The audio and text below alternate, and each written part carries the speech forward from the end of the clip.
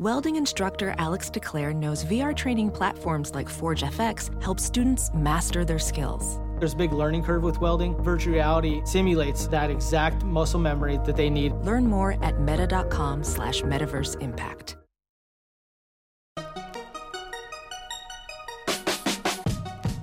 Welcome to the Tech Meme Ride Home for Wednesday, August 29th, 2018. I'm Brian McCullough.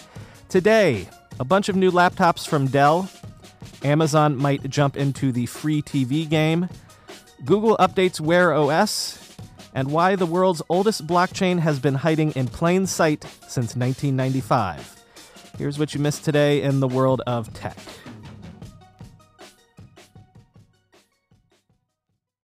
A whole slew of new computers were announced by Dell today.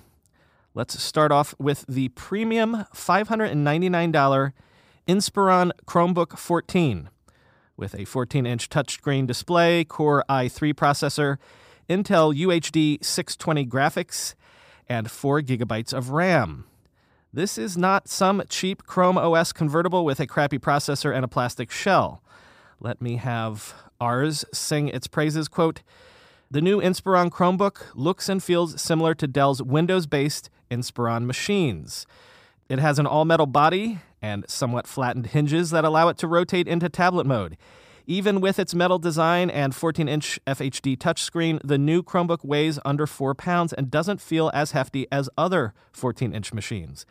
By going with better specs and a more attractive design, Dell wants to attract an aging generation of Chromebook users, those who have grown comfortable with Google's OS after using it for years in school.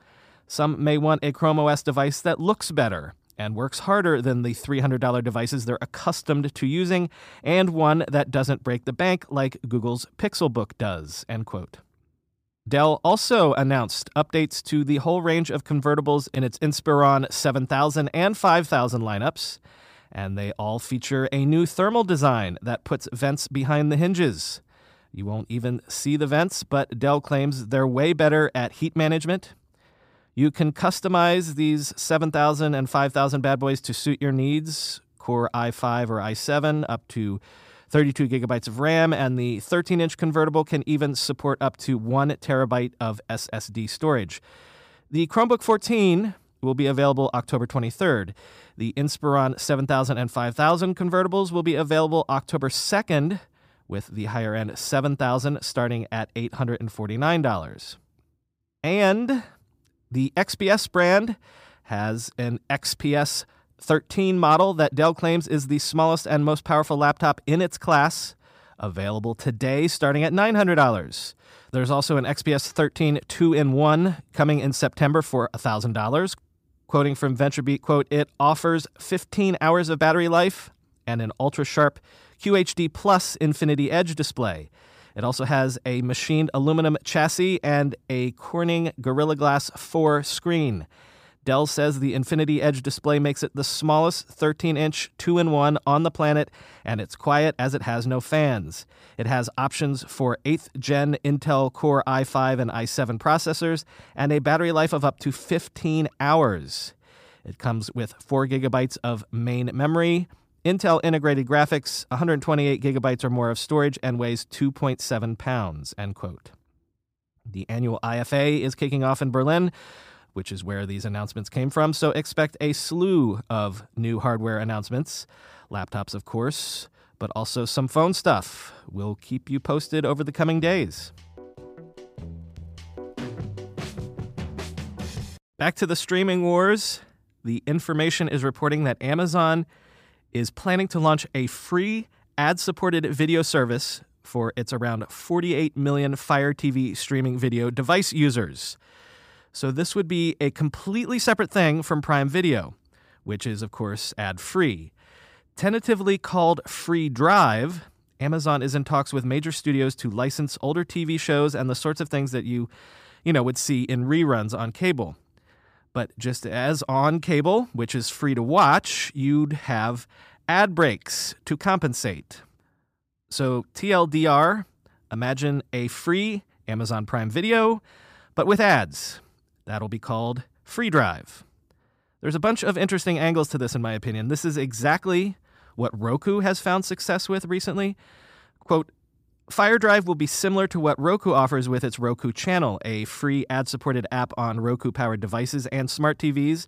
The People said Roku has publicly championed the ad revenue from the Roku Channel as a key driver of its growing platform business, which brought in $90 million last quarter. Roku recently announced it was going to be distributing the channel on the web and other devices that are not powered by Roku software. Roku is Fire TV's biggest rival in the streaming device market.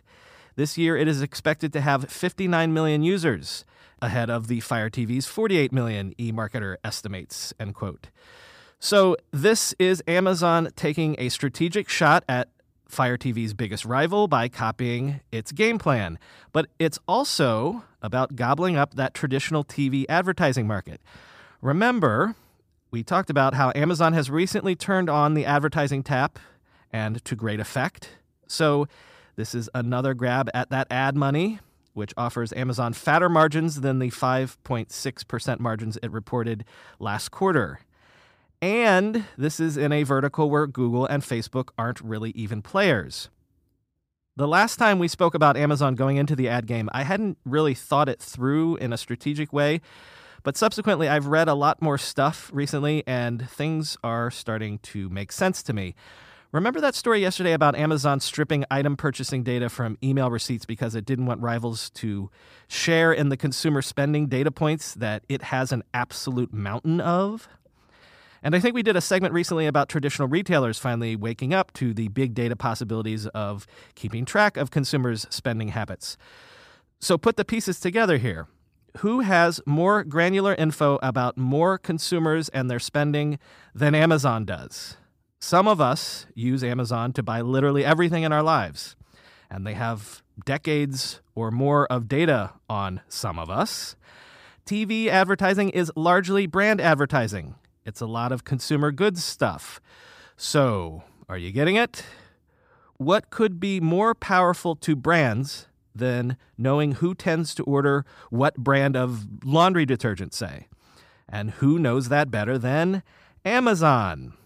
So, wowzers, put that together, and there's a huge opportunity here that I think Amazon clearly sees as well. Quote, Amazon has very good data, and if I could track back sales actively to the actual Amazon account and target those people, it would be very powerful, said Andrew Sandoval, a media buyer with New York-based The Media Kitchen. One more little detail from the story, and this is news to me, but the new free drive service is reportedly being developed by Amazon's IMDb subsidiary. Maybe I'm dumb to have missed this, but Amazon has already introduced ad-supported shows on IMDb. So what you might have thought of as a sleepy corner of the Amazon empire might actually quietly be becoming a player. What, is Goodreads quietly working on its own publishing arm too?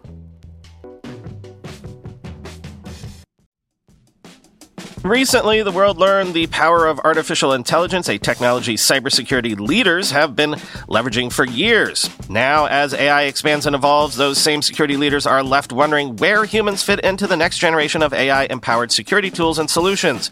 Arctic Wolf, the industry leader in managed security operations, seeks to answer this question in their newly published report, The Human-AI Partnership. Access the insights of over 800 cybersecurity decision makers in North America and the United Kingdom to better understand how organizations are weighing the benefits and risks of deploying AI tools. Uncover the biggest obstacles to turning AI and human engineers into a formidable team. Discover why the near-term benefits of large language models are being upended by a crucial flaw in the technology. And learn what the rise of AI tools mean for human practitioners moving forward. Get your copy today at arcticwolf.com/techmeme. That's arcticwolf.com/techmeme. Selling a little or a lot? Shopify helps you do your thing, however you ka-ching. Shopify is the global commerce platform that helps you sell at every stage of your business, from the launch your online shop stage to the first real-life store stage, all the way to the did we just hit 1 million orders stage.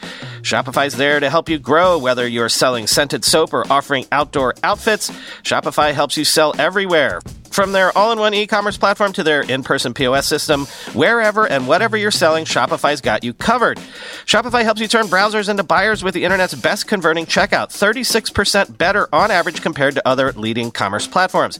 And sell more with less effort thanks to Shopify Magic, your AI-powered all-star. Shopify transformed ResumeWriters.com from the spaghetti code backend I cobbled together in college to the world-class commerce platform it sits on today. And Shopify can do the same for your business. Sign up for a $1 per month trial period at shopify.com/ride, all lowercase. Go to shopify.com/ride now to grow your business, no matter what stage you're in. Shopify.com/ride. Google has revamped the UI of its Wear OS. So if you have a newer Wear OS smartwatch, sometime in the next few months, you'll see some changes that will include revamped notifications, new information coming from Google Assistant, and one-swipe access to Google Fit. There's a bunch of new swiping and gesture changes in the OS. Basically, the way you interact with your smartwatch will be completely different. Check out Dieter Bohn's rundown that I've linked to if you're interested in the changes. But what I'm interested in is what Dieter is saying when he says the following, which is, watch this space. Forgive the pun. Quote, for both Android and iPhone users right now, Wear OS has a ton of different watches you can choose from, but none of them are very good. There are a bunch of signs that Google is looking to change that. This software update, the upcoming Qualcomm processor, the revamped Google Fit, and a new emphasis on increasing the quality of Wear OS apps. All signs that point to a more serious attempt to take on the Apple Watch, end quote. As Owen Williams tweeted, Google, you have my attention. Now make a Pixel Watch. Well, Owen, that's what a lot of people think is coming down the pike. We do segments all the time on startups that raise this $1 million round or that series whatever round of VC money, hopefully on the way to big dollar exits eventually. But in Recode, Jason Del Rey has a profile of some of those startups who reach successful exits without taking much outside investment or, in rare cases, any VC money at all. For all the talk of lean startups, few actually practice the philosophy to the nth degree. But if you do go the mostly bootstrapped route, there are advantages, of course. You're more disciplined with your spending because you don't have much to spend. Or your spending can be aligned with your actual revenue growth because that's where you're going to get the money that you can spend anyway. And of course, when you do exit, you as the entrepreneur get a lion's share of the payday because you've held on to the equity. Del Rey's piece looks at a handful of these mostly bootstrapped startups, and they tend to have been coming recently in the consumer startup space. Companies like Native, Movement Watches, and Tuft & Needle. Quote, when Native sold to Procter & Gamble last year for $100 million in cash, just 2.5 years after launching, Ali, one of the founders, could laugh last. He still owned more than 90% of his business and was worth a fortune. As important to him, he kept a strong grip on the brand's identity by remaining its CEO. I wish Silicon Valley didn't glorify those massive funding rounds as much as they do, Ali said. People don't respect how much one person can do, end quote. Direct-to-consumer has been a hot investment space for a few years now.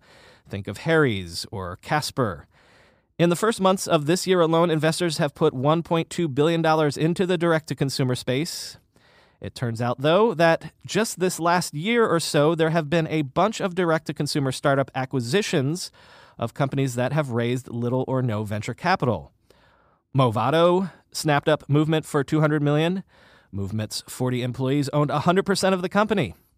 Serta Simmons just snapped up foam mattress maker Tuft & Needle, which had reached $170 million in revenue with zero outside investment, just $6,000 of founder equity and a $500,000 loan. I'd encourage any entrepreneurs out there to read this piece. I'm not saying the examples in it would work in every vertical or be the right move for even most startups, but at the same time, in the age of unicorn valuations, big raise one-upmanship and big raise envy has become an end in and of itself, I think. And that can cause problems of its own. As one of the Movement founders says in the piece of mega VC raises, quote, once you do it one year, you have to do it next year. It becomes this bad cycle. I think having the discipline and flexibility was just the secret for us all along, end quote. And as the piece points out, if your mega rounds get to be too big, that actually narrows the universe of potential acquirers and thus potential exits for you. You can actually raise your way into a stratosphere that makes it too expensive for someone to swoop in and give your investors the returns they want. Again, read the piece. It's not a polemic against VC or anything like that, but it is, I think, something to think about. A bit of a palliative for the my round is bigger than your round game, which in the end can be a chumps game. Finally today, a grab bag of interesting crypto stories. Andreessen Horowitz's crypto fund has made its biggest investment yet by participating in a private token sale from cloud computing project Dfinity, which raised $102 million in its token sale. Dfinity, as Fortune puts it, wants to reinvent computing by replacing large platforms like Amazon Web Services and Salesforce with a cheaper, decentralized alternative, end quote. Fortune also notes that the hottest new courses in college this fall are all about the blockchain. According to research Fortune got from Coinbase, there are 172 classes this fall in cryptocurrency at the top 50 universities that Coinbase looked at. And these aren't just at computer science schools either. Business schools, economics departments, even law departments were offering various coursework related to the crypto space. 70% of colleges Coinbase looked at had at least one crypto class on offer. And diving into that Coinbase research for a few more nuggets, according to a survey of college students done by Coinbase, 26% of them would want to take a course on cryptocurrencies. Maybe that's because fully 18% of college students claim to own some crypto themselves. And finally, guess where the world's oldest blockchain is? It's been operating since 1995, hint, hint. Well, you won't guess. It's actually in the New York Times Classifieds section. You'll need to read the article to understand the ins and outs of how all this is possible. It's the last link in the show notes, the motherboard link. But here's the long and short of it. Stuart Haber and Scott Stranetta are cryptographers whose work directly inspired Satoshi Nakamoto. In fact, he cites their work in the Bitcoin white paper. Haber and Stranetta created a time-stamping service in 1995 called Surety that cryptographically seals digital documents. Before there was a public digital ledger, Surety needed to make public a copy of its cryptographic hashes in order to prevent anyone from backdating timestamps. So every week since 1995 in the Times Classified section under the heading Notices and Lost and Found has run an ad placed by Surety that is essentially the up-to-date cryptographic hash value. Thus, the oldest public blockchain has been running in plain sight in the New York Times 13 years before Bitcoin ever hit the scene. That's all for today, guys. I know that we New Yorkers get a lot of stick for our New York weather tweets. Anytime the weather is unusual in New York City, God forbid you follow any of us on Twitter because you'll hear about it. Blizzard in the city? Get ready for an avalanche of tweets from all of us grousing about it.